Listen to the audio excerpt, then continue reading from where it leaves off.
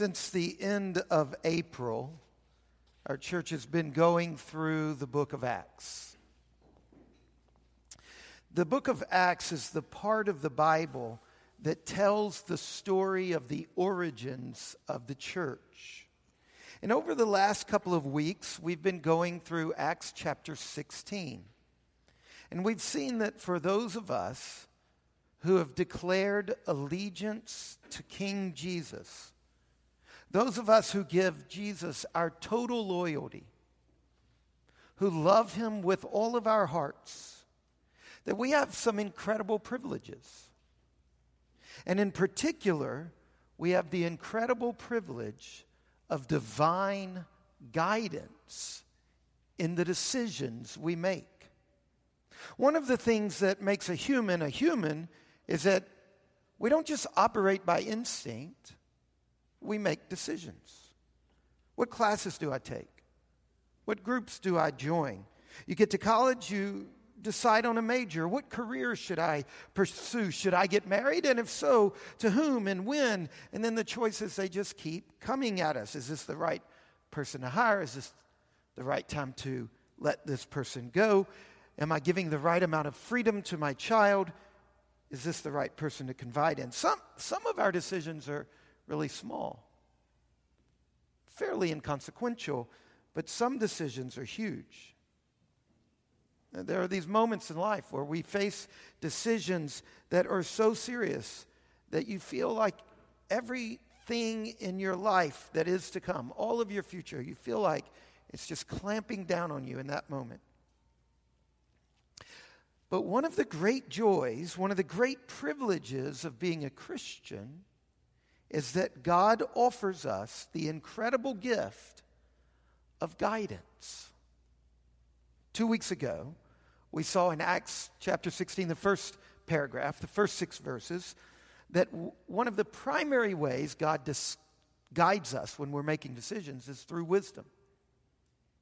Very often, find the wisest choice, and you've found the divine choice. That's God's will. And then last week, in the second paragraph of Acts chapter 16, we saw that when it comes to making decisions, not only should we pursue wisdom, we need to be open to supernatural surprises. Children of the King, those of us who are in the kingdom of God, we have received the gift of God's presence deep inside of us. The Holy Spirit is the empowering presence of God deep within your soul. And there are times when God, through his Spirit, speaks to us, guides us.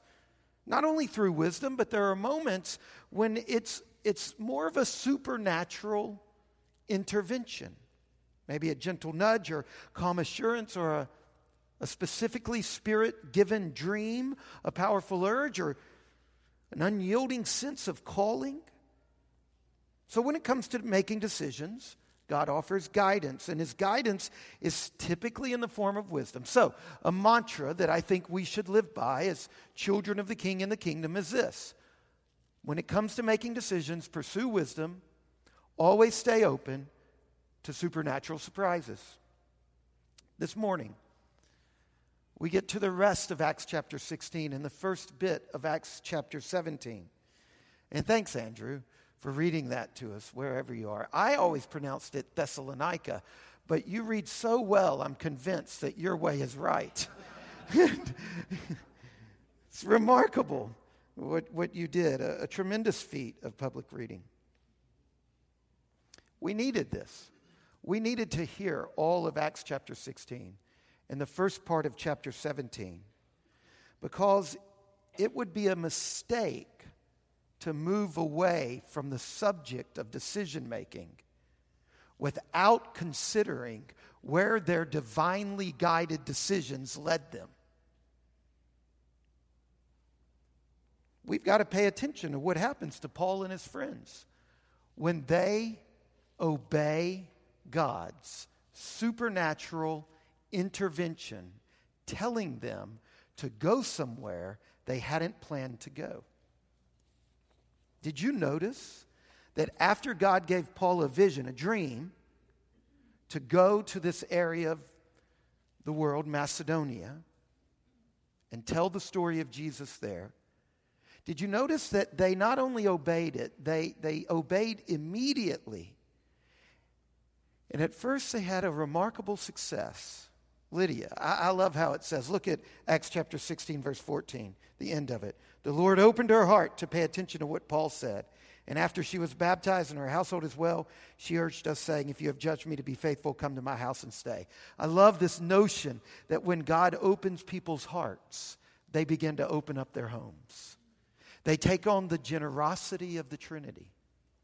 This generous, dangerous, vulnerable expressions of love. Great success. And then things get weird. We get this exorcism business. Verses 16 to 18. And that's weird, but then things get difficult. A riot. Paul and Silas are abused by a mob. Only one time in my life have I been in the midst of a mob, and I was terrified. I lived in England for a while, and I would ride a train from Cheltenham to Chester once a month. And one time, I missed a stop, and I ended up riding this train all over England on my way home. And one of the routes led to Liverpool, and there had just been a soccer game. And the train suddenly flooded with drunk soccer fans, not all for the same team. There were only two people on the train car I was on that weren't soccer fans, me and a woman. And we were jammed into this car late at night with very drunk, riotous people. And I got scared for my life. Things got ugly. Police ended up coming on. I think that you shouldn't underestimate what happens when a mob seizes somebody. They get drugged to the judge, who doesn't help. He orders the police to beat Paul and Silas. And once they're finished abusing Paul and Silas, beating them, they then throw them into jail, where they're abused some more. And when they finally get out of that situation, they go to this other city, Thessalonica, and a similar thing occurs. So they sneak out of that city and go to another city, Berea, where it happens again. Why? I mean, think about the big picture here. Divine guidance, one of the great privileges. But you also have to get to the end of chapter 16 and say, but is it really a privilege? I mean, look what it leads to. Why does this happen? We learn in the beginning of Acts chapter 16 something about life in the kingdom. We learn that God guides us when it comes to making decisions. But then what are we learning at the end of chapter 16 and in chapter 17? It's this. We are learning that delighting in the will of God and walking in His ways will at some point lead to suffering, because that is the nature of the kingdom. The nature of the kingdom is not only divine guidance, supernatural leadership, the Spirit of God within you, but you've got to take the whole story. You can't be triumphalistic here. You've got to take it all very seriously. And you see that the nature of the kingdom also involves very painful suffering if you obey God. Look at Acts chapter 16, verse 20. When they had brought them to the magistrates, they said, "These men are Jews, and they are disturbing our city. They advocate customs that are not lawful for us as Romans to accept or practice." Jump over to chapter 17. Look at verse 6. And when they could not find them, they dragged Jason and some of the brothers before the city authorities, shouting, "These men who have turned the world upside down have come here also. And Jason has received them, and they are all acting against the decrees of Caesar, saying that there is another king, Jesus. Why does delighting in the will of God and walking in his ways and letting him guide you, why does this lead to suffering? Because it's the nature of the kingdom. Because to be in the kingdom of God is to be on a collision course with society. What we see here, the accusation made against them, is that they've been on this collision course with the Greco-Roman culture. Christianity, you see, is nothing short of a total way of life. It's a new culture, a new society, right in the midst of the existing society.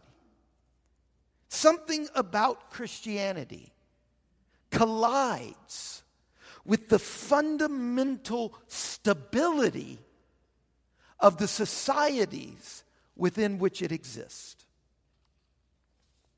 The kingdom of God grows in a town. The local converts, the missionaries, are beaten and put in prison and put on trial, thrown in harm's way, harassed, mocked, and then driven out of the city. It happens in chapter 14 in Lystra. It happens in 16. It happens in 17. We're going to see it happen again in 19. It happens so much that if you're reading this purely as literature, you should at least say, oh, there's a theme here.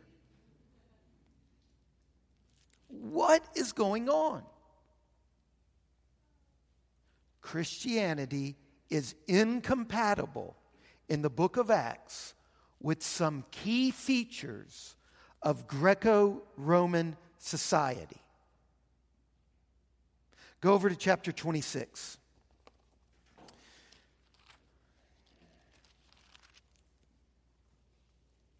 Here's the Apostle Paul.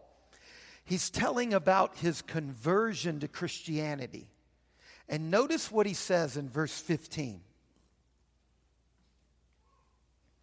I said, "Who are you, Lord?" And the Lord said to me, "I am Jesus whom you are persecuting. But rise and stand up on your feet, for I have appeared to you for this purpose, to appoint you as a servant and witness to the things in which you have seen me and to those in which I will appear to you, delivering you from your people and from the Gentiles to whom I am sending you to," and this is the key part, "open their eyes, that they may turn from darkness to light, and from the power of Satan to God, that they may receive forgiveness of sins and a place among those who are sanctified." This is why being led by God will at some point, sooner or later, lead to profound suffering. Darkness and light, Satan and God. There is a battle in this world. There is a spiritual warfare between Christ and Satan. There is a spiritual conflict that pervades everything. It cuts across all of life. It's a running encounter between two opposing forces: the kingdom of light and the kingdom of darkness. For example, listen to another thing Paul said.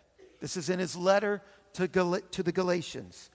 He says, "For the desires of the flesh are against the spirit, and the desires of the spirit are against the flesh, for these are opposed to each other." Opposition, conflict. There is a fundamental spiritual opposition between the kingdom of God and the kingdom of darkness. There is a war between the Lamb and the beast. And elitely educated white Americans don't believe it. But most of the world today and for most of time has had no doubt about it, that there is a reality science cannot measure that is real. That there really is darkness. And there really is a quasi-personal force of evil that has personality and intention. A few years after the events in Acts chapter 16 and chapter 17, the Apostle Paul wrote a letter to another group of people, not the Christians in Galatia, which I just read his letter, but to the Christians in a place called Ephesus. He deals with this thing I'm trying to describe. Listen to what Paul says at the end of his letter to the Ephesians about this issue.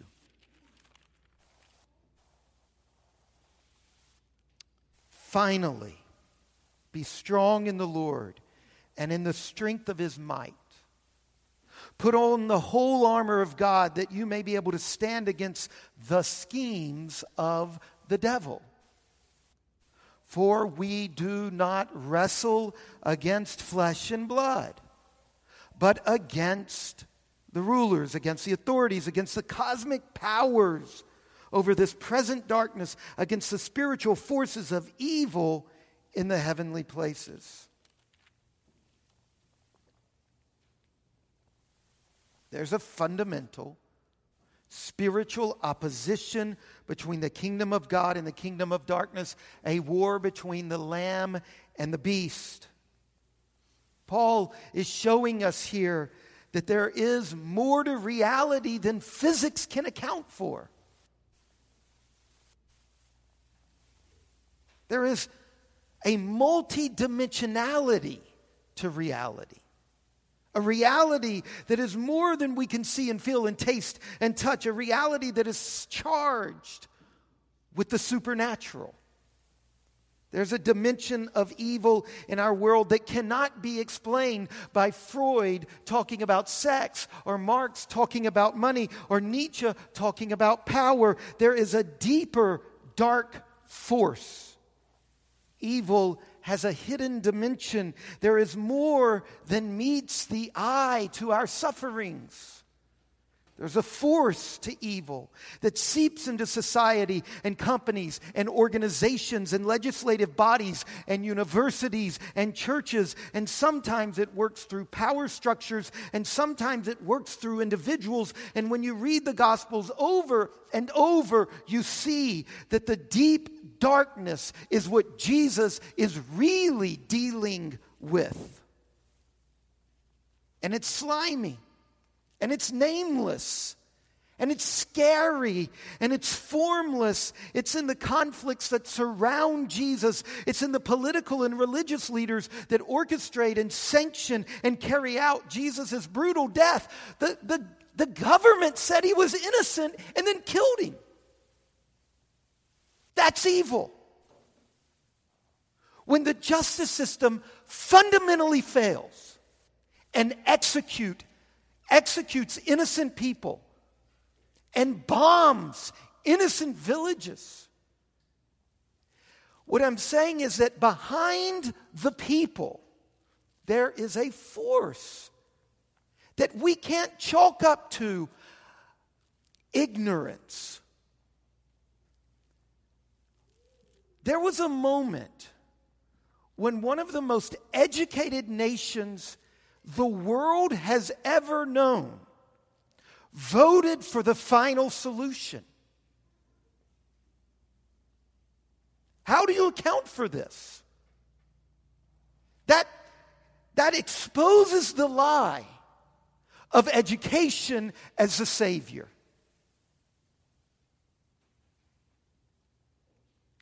the real enemy, to be met head on in Jesus' life by the power and love of God, was an anti-creation power.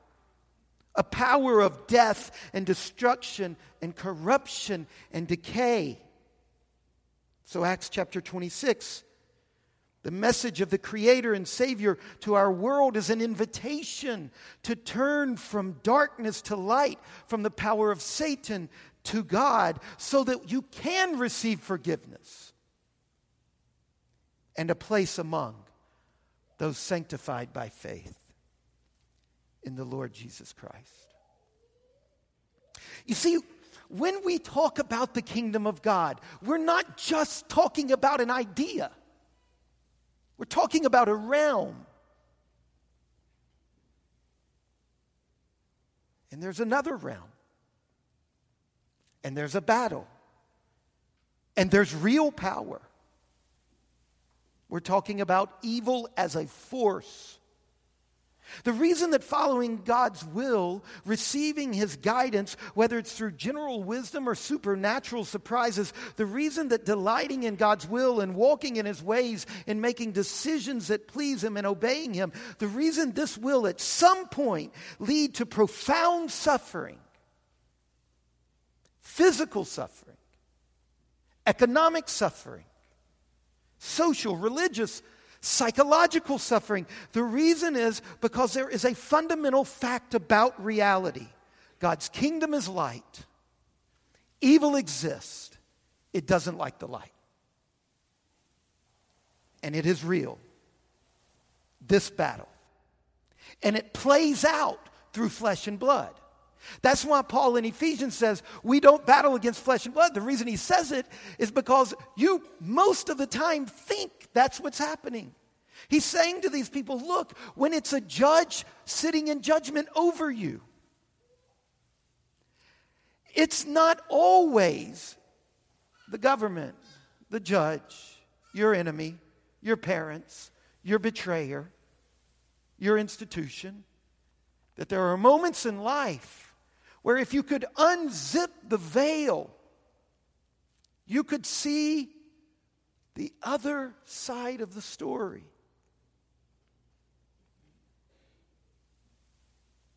To walk in the light, no matter what age you are, is to become an enemy of the darkness. And darkness is no respecter of age. Darkness will reach out for a child.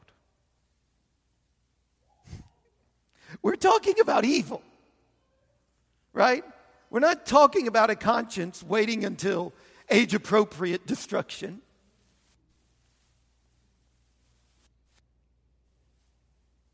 A criminal defense lawyer in our church emailed me a week or two ago.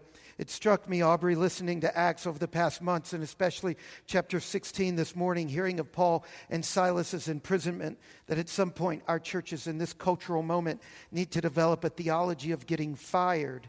Our folks are much more likely to get fired than imprisoned under the emerging speech codes. Not sure what what God is talking to you about in Acts, but that's what's been jumping out at me. Have a great Sunday.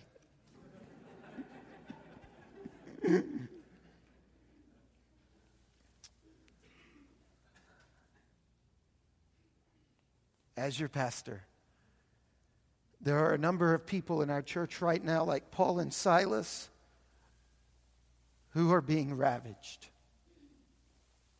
by evil. There's a young person in our church who is going through the trauma of being lied about in middle school. There's a family in our church going through the most painful suffering and trauma I can imagine. There are people in our church who are experiencing injustice in a court system right now. So what do we do with this? How do we handle it when evil reaches out and cuts right through our life?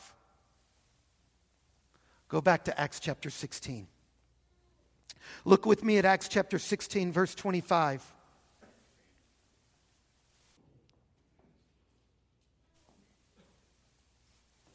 About midnight, Paul and Silas were praying and singing hymns to God. This was a passage I was preaching on in Cheltenham, England, when Silas was born. And this is why we named him Silas.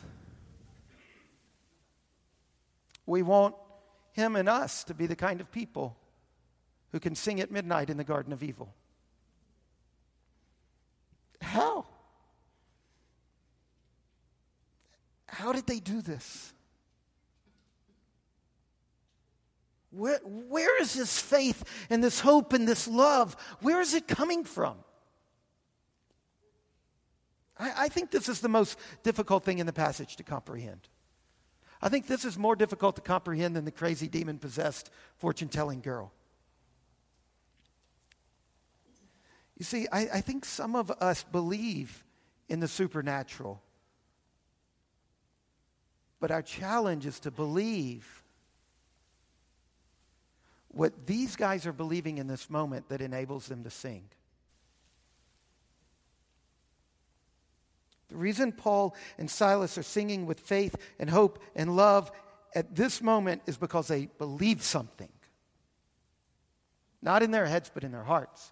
They really, and what I mean by that is that they see the world through this belief.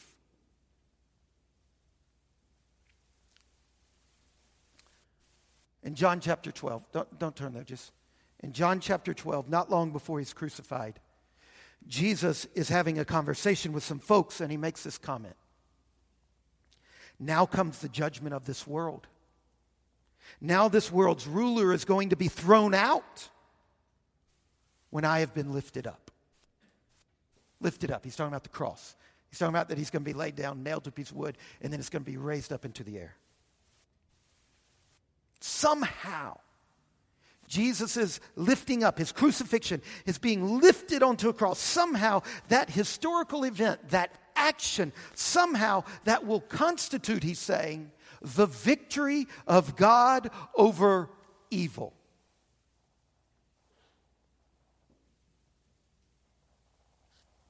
So when we look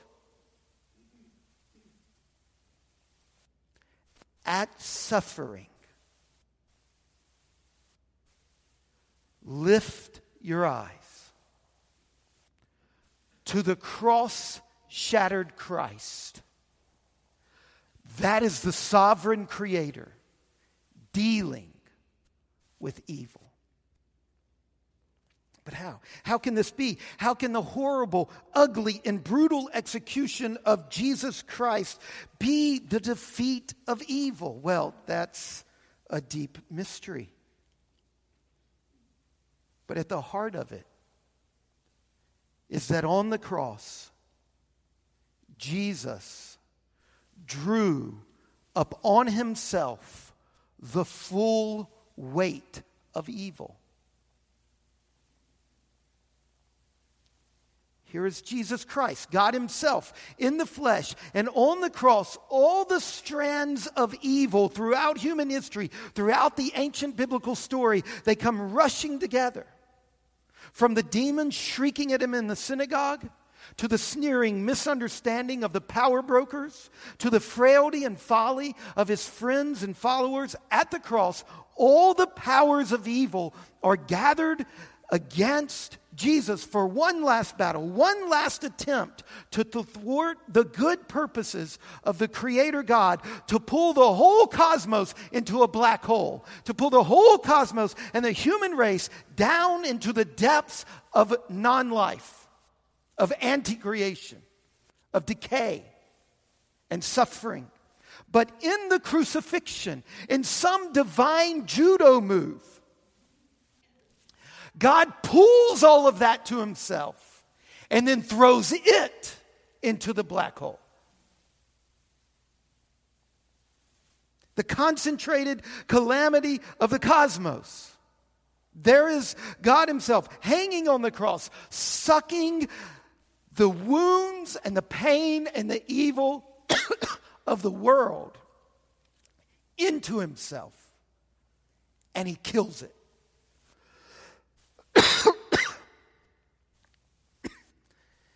And so, in our gospel reading, When we hear Jesus from the cross in John chapter 19, verse 30,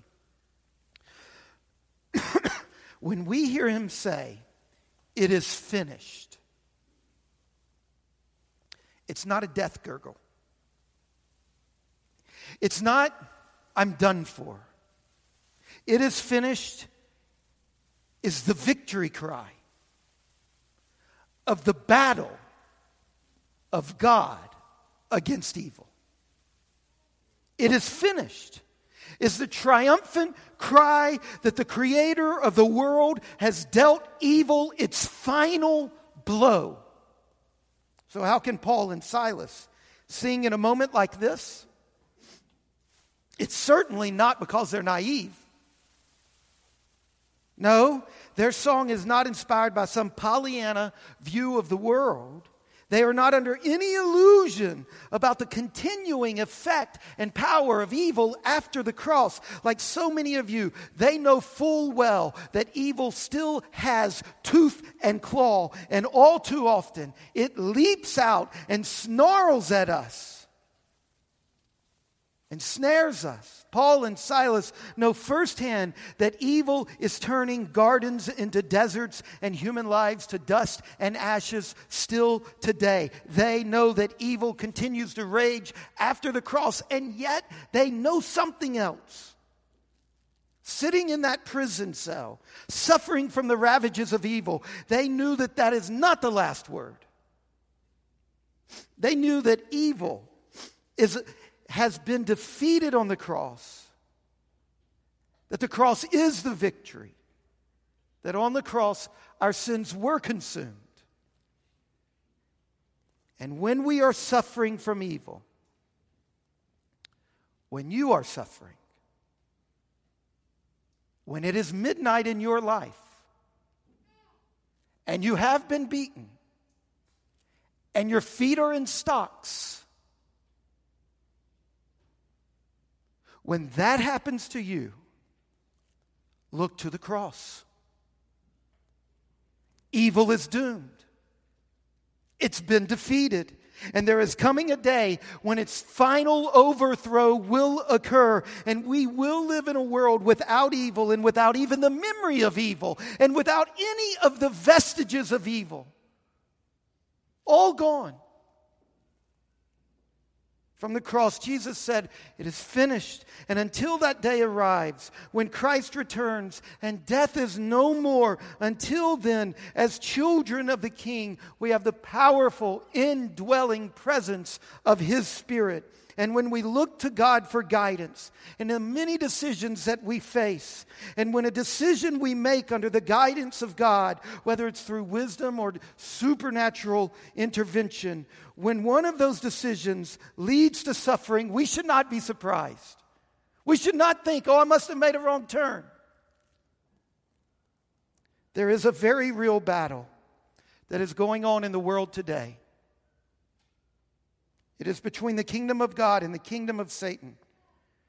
And when we walk in the will of God, there will come a moment where we walk right into suffering. And we can, like Paul and Silas, learn how to draw down on the life of God so that we too can sing in faith and hope and love, even at midnight. Let's pray.